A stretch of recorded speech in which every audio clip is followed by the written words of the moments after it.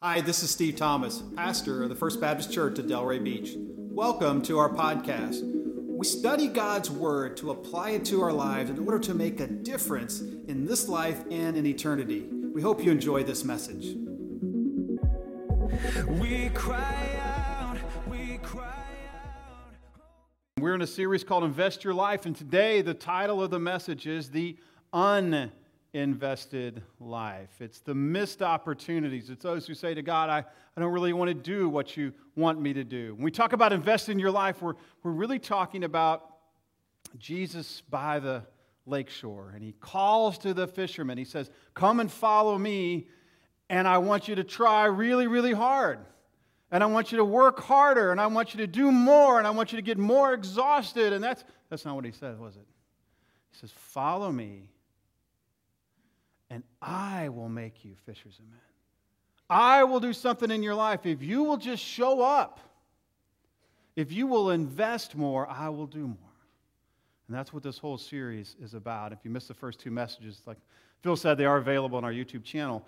Today we're going to talk about what happens if I don't invest. What kind of a life is that?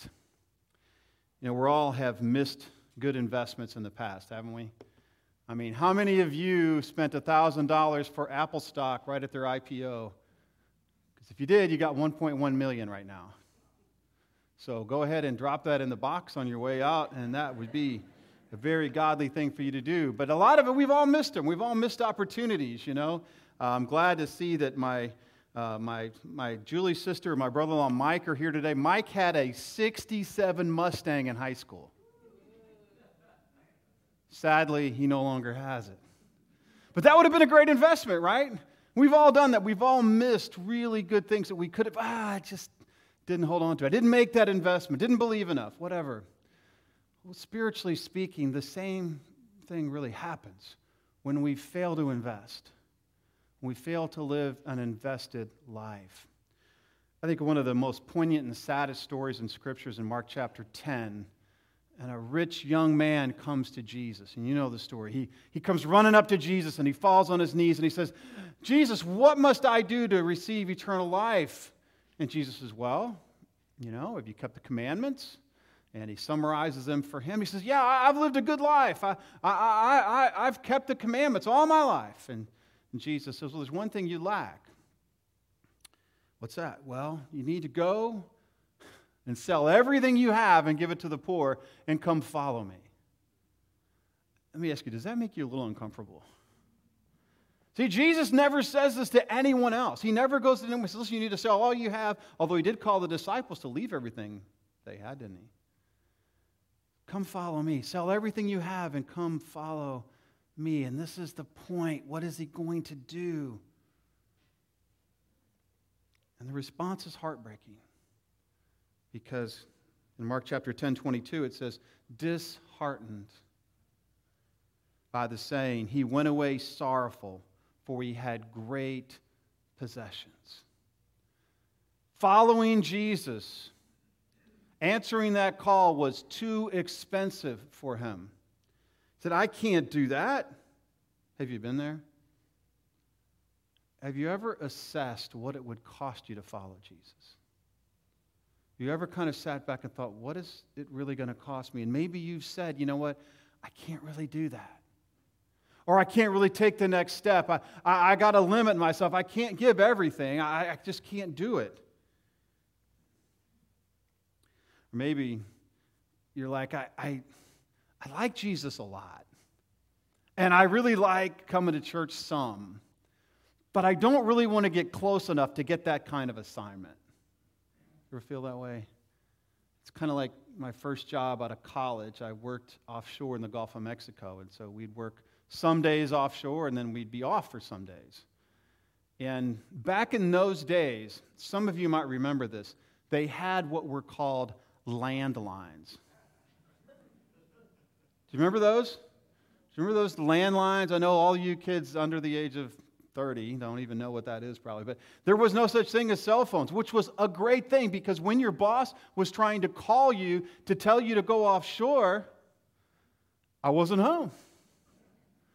I didn't get the call. My answering machine failed. Whatever. I wanted to still have a job. I just didn't want to get an assignment. Because whoever they found at home had to go that day and be gone for 7 to 14 days out in the Gulf of Mexico. It was not something you wanted to do every day. Some of us are there spiritually.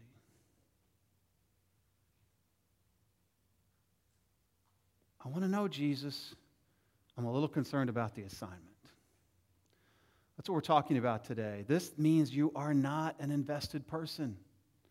You're just kind of looking at the stock market, but you're not making any investment. You're kind of aware, but you're not taking any risk.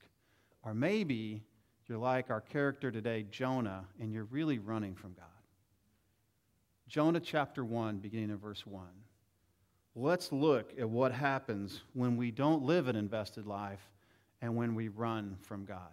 Jonah chapter 1, beginning in verse 1. The word of the Lord says this. Now the word of the Lord came to Jonah, son of Amittai, saying, Arise, go to Nineveh, that great city, and call out against it, for their evil has come up before me.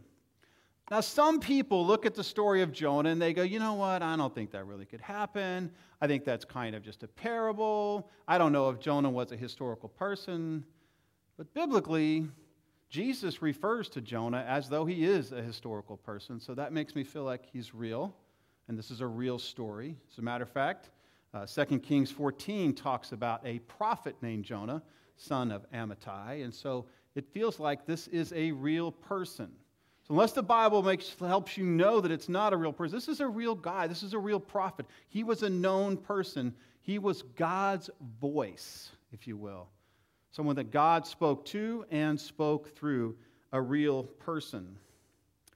Which takes us to the next thing that's really important to understand, is that Jonah could hear the voice of God. He could hear the voice of God. And this may be the most chilling part of the story.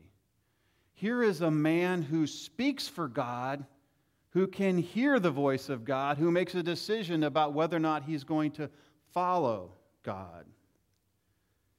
He's not responding out of ignorance. It's not a question of him going, well, I don't know if God might have said that, you know. He might have told me to take that job. He might have told me to do that thing. I don't really know. I'm just kind of in the fuzzy area. No, Jonah knows. The word of the Lord came to Jonah. And you might say, well, how did it come? Was it like an email? Was it like a skywriting in the air? Was it him showing up and writing on doesn't really matter, honestly. God wouldn't tell us how he spoke to him. All we know for sure is that the word of the Lord came to Jonah, and likely Jonah is the author here, so he knows this is the voice of God. So he hears the voice of God, but how important is it to really respond to God's call and God's assignment, God's direction? Is it kind of important? Is it sort of important? Is it really important? Is it critically important? Is it something you don't even think about? You must do it. See, I think a lot of people who claim to be followers of Christ today kind of see God's word and God's call in our lives and God's direction as optional.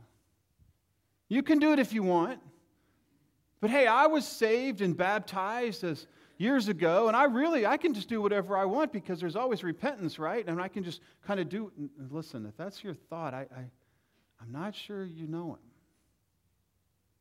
Let's talk about the God of the universe here. We're not talking about your next door neighbor. We're talking about the God of the universe. When he speaks, when I read his word, when I hear his word preached, and I know this is what God wants for me, how I respond is how I respond to the holy God of the universe.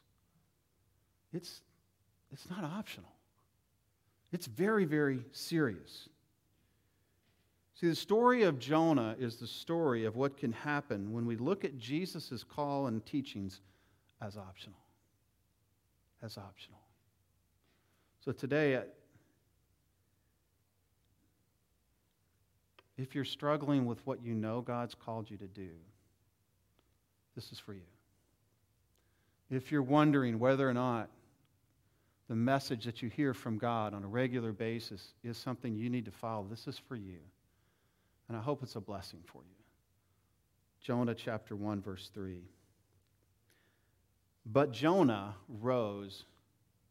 And if you stop right there, it sounds like it's going to be good. If you just stop right there, because Jonah's going to rise and he's going to get up. He's going to go to Nineveh. I know that's what he's going to do. I know he hates Nineveh, incidentally. Nineveh is in Assyria, and the Ninevites were enemies of Israel, and he had a lot of reason to hate him, and he just really hated them. But he rose to flee to Tarshish from the presence of the Lord. He went down to Joppa, and he found a ship going to Tarshish. So he paid the fare, and he went down into it to go with them to Tarshish, away from the presence of the Lord. This is exactly where I know I'm supposed to go, but instead I go to Tarshish, and it's interesting that name of that town is mentioned 3 times in one verse. Don't miss that. That's for emphasis. Jonah is saying, I went to Tarshish. Well, Tarshish was 2,000 miles to the west, virtually at the end of the Mediterranean Sea, very likely in the country we now know as Spain. Nineveh, on the other hand, was 500 miles to the north-northeast. Essentially, Jonah said, I'm going the opposite way. I know God wants me to go there, but I'm going to go to Tarshish because, by golly, Tarshish sounds a lot more fun. I'm going to go the other direction. Tarshish was, incidentally, think about it, that was the edge of the known world at the time. No one knew what was beyond the great ocean. No one knew if there was anything beyond the great ocean. Tarshish was as Eugene Peterson says, the gateway to adventure. Exciting, thrilling. It's a way to escape and get away from the challenges I'm facing. It's a way to get away from the presence of the Lord. It's interesting that Tarshish is that excitement, that place that he wants to go to get away from God. It's really, Tarshish represents rebellion. So many times people say, well, I know God wanted me to do this, but I did something exciting that I thought was cooler, and I did that instead. See, that's rebellion. No, Jonah's he's in rebellion. See, he's fleeing to Tarshish says that you strongly believe that life is better running from God than it is investing in His assignment. When I say no to God, I'm saying, God, I just think life's going to be better this way. I think life's going to be better doing what you told me not to do. You say, I would never do that. Really? I mean, so often people do exactly that. I know this is what you want, God, but I just don't want to do that. So I think life's going to be better disobeying you.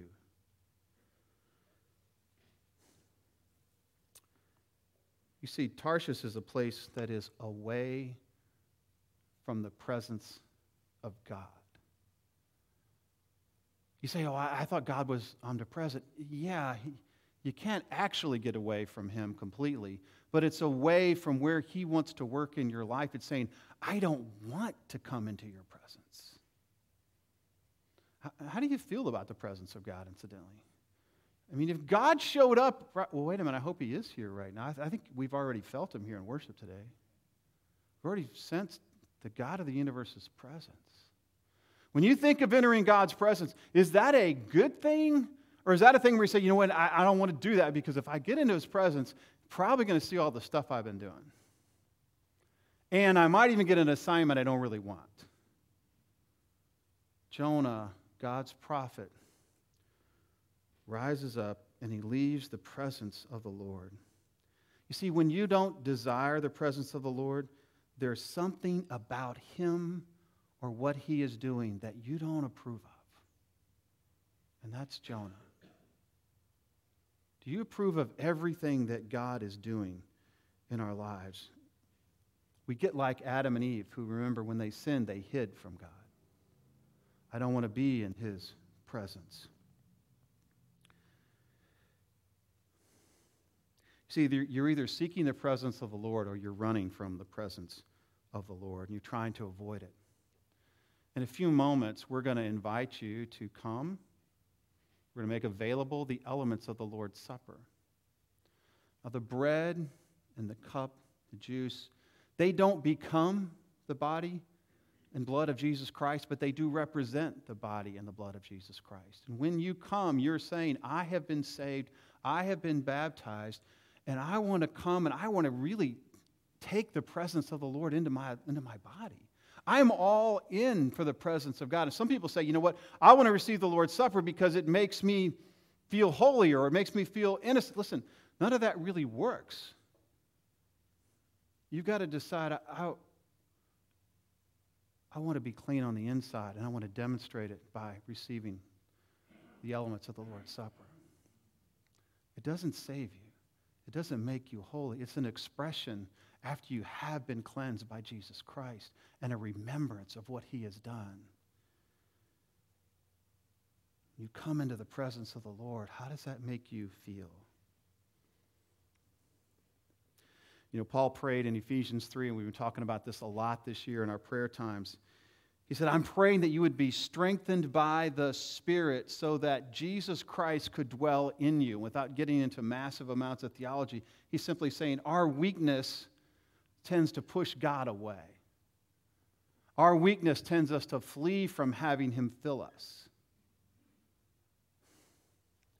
We tend to run.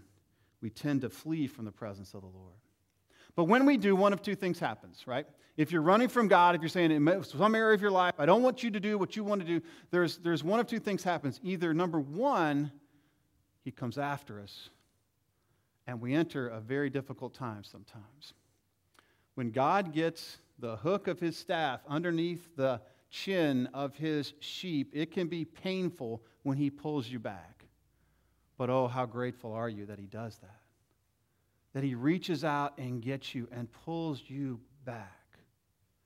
It's a blessing that he loves us that much. Jesus said, I'm the good shepherd. I leave the 99 to go find the one. I come to find you.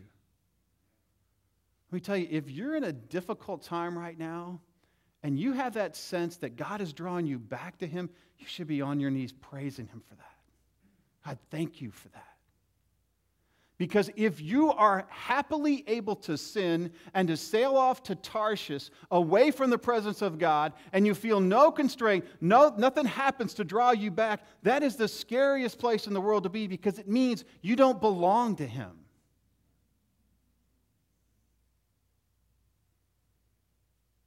People sometimes will say to me, you know, Steve, I don't understand why all these sinners in our world can sin so profusely and so dishonor God, and they just seem so happy. And I'm like, maybe, but that's the scariest place to be. The worst place in the world you can be is happily disconnected from God.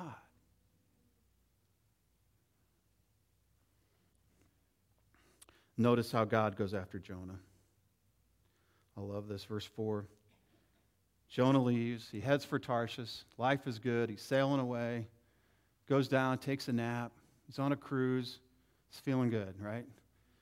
Just left Fort Lauderdale. He's heading down to the Caribbean. Things are good, right? But then there's a storm. But the Lord hurled a great storm upon the sea, and there was a mighty tempest on the sea, so that the ship threatened to break up. Rats!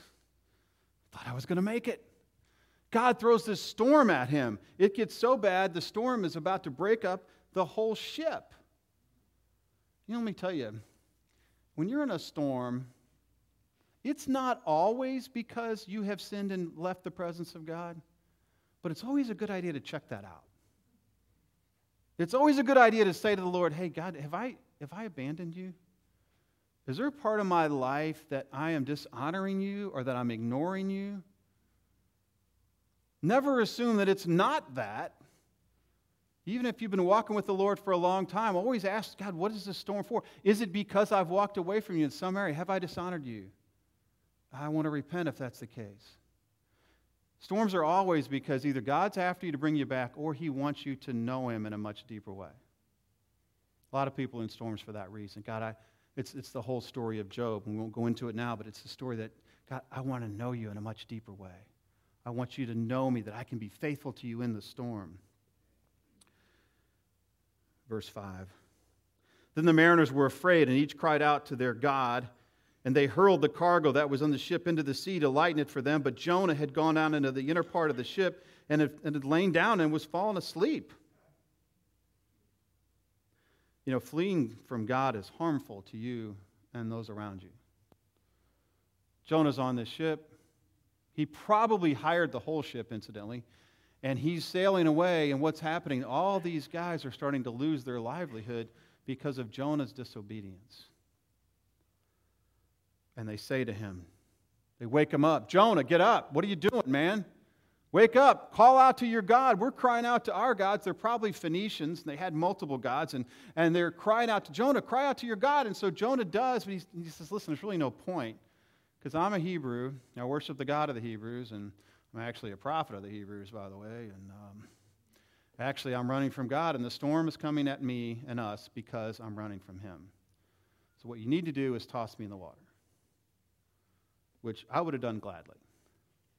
But they say, no, we're not going to do that. We don't want to do that. That would be bad for our reputation. You know, our Yelp reviews would fall. That wouldn't be good. We don't want people knowing that we throw our people overboard. That's just not going to be good, even in this crazy place we live. But eventually, they do throw them overboard. And immediately the seas calm. And the pagan Phoenicians worship the God of the Hebrews because He calms the storm immediately. What kind of a God can do that? So you know the story. Jonah goes down into the sea. He thinks this is it. And he's going deeper and deeper in the sea. And then this incredible fish swallows him. And I know all you sea people are going, what the heck? What kind of fish would that be? Probably a whale shark. That's the best guess. Swallows him. And then in chapter 2, Jonah prays this prayer of repentance and this prayer that he knows God has rescued him while he's in the belly of a fish, which to me, I'm questioning the rescue at that point. Because it doesn't seem like a very nice place. Imagine what's in the belly of a fish. I don't think I'm feeling like I'm rescued. I'm feeling like I'm probably doomed at this point, right? But Jonah's a man of God. He does hear the voice of God, even in rebellion, and he repents. He prays this incredible prayer of repentance, knowing that God is going to save him. Sure enough, God speaks to the fish. Fish deposits Jonah on the beach, and God gives him the same message. Go to Nineveh and cry out against it. And Jonah does. And he preaches a simple sermon in Jonah chapter 3, verse 4. It says, Jonah began to go into the city, going a day's journey, and he called out, yet 40 days and Nineveh shall be overthrown. I mean, think about it. That's not a very long sermon. Jonah didn't go to preacher school to learn to be a better preacher before he went to Nineveh. Jonah does what? He shows up and simply delivers God's word. He invests rather than tries harder. He shows up. And what happens in verse 5? And the people of Nineveh believed God. And they called for a fast and put on sackcloth from the greatest of them to the least of them. And we see this incredible move of God, this mass repentance of the people of Nineveh. Everyone repents at the message of Jonah. I would like to have been there. Wouldn't it be great to see a move of God like that? Many of you have heard about the Asbury move of God right now happening at Asbury University. And I don't have any firsthand information other than to say that anytime students repent and worship for 10, 12, 14 days, I'm really in favor of that. I think that's incredible. You can't program that. You can't just go, hey guys, we're going to do this for 14 days for 24 hours a day. No one's coming unless it's a move of God. See, our God can call people to repentance in that way. And by the way, revival always involves repentance. Always. People say, well, I thought revival was saving a bunch of lost people. Revival, no, it's actually God reviving people who were nearly dead. That's what revival is, and it always starts with His people. And maybe he wants to start with his people who've kind of not really been in on what God wants to do in their lives. And they've kind of been running from him. So God doesn't destroy the city of Nineveh. And this is when we find out why Jonah didn't want to go. Chapter 4, verse 1 says, "And it displeased Jonah exceedingly, greatly." He is super upset that God doesn't destroy Nineveh. And he prayed and he said to the Lord, "Oh Lord, is not this what I said when I was yet in my country?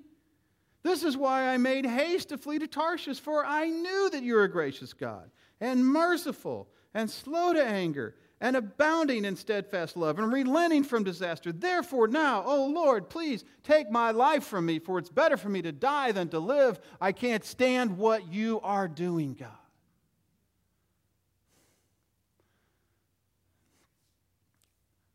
How could you be this way? Let me ask you, how would you feel if God saved someone you just couldn't stand? Or if God forgave someone you couldn't forgive? If God did something you didn't want him to do? It kind of gets to the inside of our heart, doesn't it? Let me ask you, what's the worst thing God could ask you to do? Something come to your mind? What's the worst thing that he could ask you to do and you'd be like, "I don't want to do that. I'm going the other way. I'm not doing that. I'm just not." What could make you be Jonah? You say, "Well, Steve, I'm here in church. There's nothing that could really." What does God's word say that you absolutely turn away from? Could be an assignment. I want you to forgive this person. But they don't deserve it. If I forgive them, then I'm not going to be able to punish them. Let me just let you in on something. Your job is not really to punish people. Matter of fact, your job is not really to judge people. That's God's job. You don't need to continue to suffer from someone else's abuse, but your job is not to actually punish people. That's why it says in the model prayer, "God, would you forgive me even though I don't forgive anybody else?" That's not what it says, is it? "God, forgive me in the same way that I forgive other people." Because listen, if you can't forgive other people, you'll never repent of the sin of unforgiveness. It's hard because some of you have experienced some really hard things. You've experienced some difficult things from people. Can you forgive? Can you forgive? Or maybe say, "You know what, there's some things in my life I don't want to change. I like to be an angry person." Some of you might say that. Anger is so prevalent in our culture right now. You say, "Well, my anger is righteous." Is it really? I'm going to challenge you on about 99% of your anger. Say, is it really? Or are you really just trying to get your way because you can get louder? Or you can be scary? So we need to repent of those things. See, the anger of man does not produce the righteousness of God. Maybe there's other areas. Maybe you're so big on the truth that you get so annoying about what you know to be the truth that you can't express love for people. Jesus said what? The greatest commandment is to love the Lord your God with all your heart, soul, and mind. Love your neighbor as yourself, unless they're wrong. No, that's not what it says. You need to love people as yourself. Want for them what you want for yourself. Love God with everything that you are. Quit beating people up with the truth when you don't even love them. Maybe your issue is a lifestyle issue. "You know, Steve, I have a sexual issue, and I don't like what the Bible says about that, so I'm going to live how I want to live. I'm going to be attracted to what I want to be attracted to. That's what I'm going to do." Okay. But you're running from God. It's going to be miserable. I don't want that for you. I want you to know the forgiveness that comes through repentance. I want you to know the joy of salvation. And we're going to talk about the joy of salvation next Sunday. The joy of the invested life. Maybe your struggle is that, "God, I just can't be happy because other people have so much more than me. And I just want stuff that other people have, and it eats me up all the time." You need to repent of the sin of coveting. Set that aside. Our God owns the cattle on 1,000 hills. Jesus is preparing a place for you if you belong to him.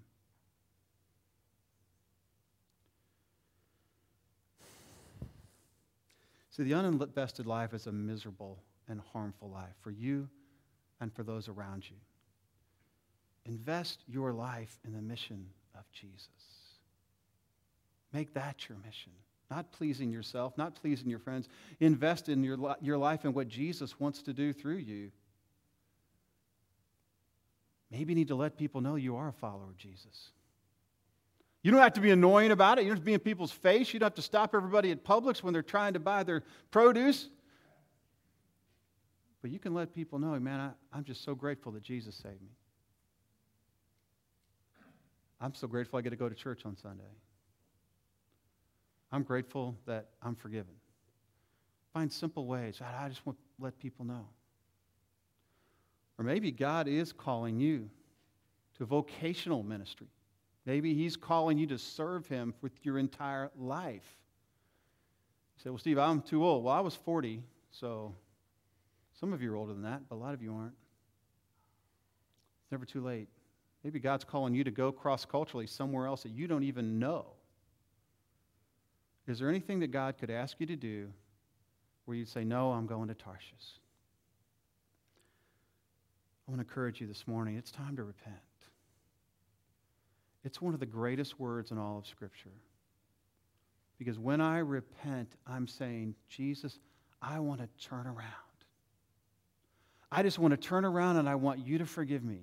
It's the opposite of trying harder. You don't say, God, I want to repent, so I'm just going to work harder. I'm going to try harder. I'm just going to try really hard.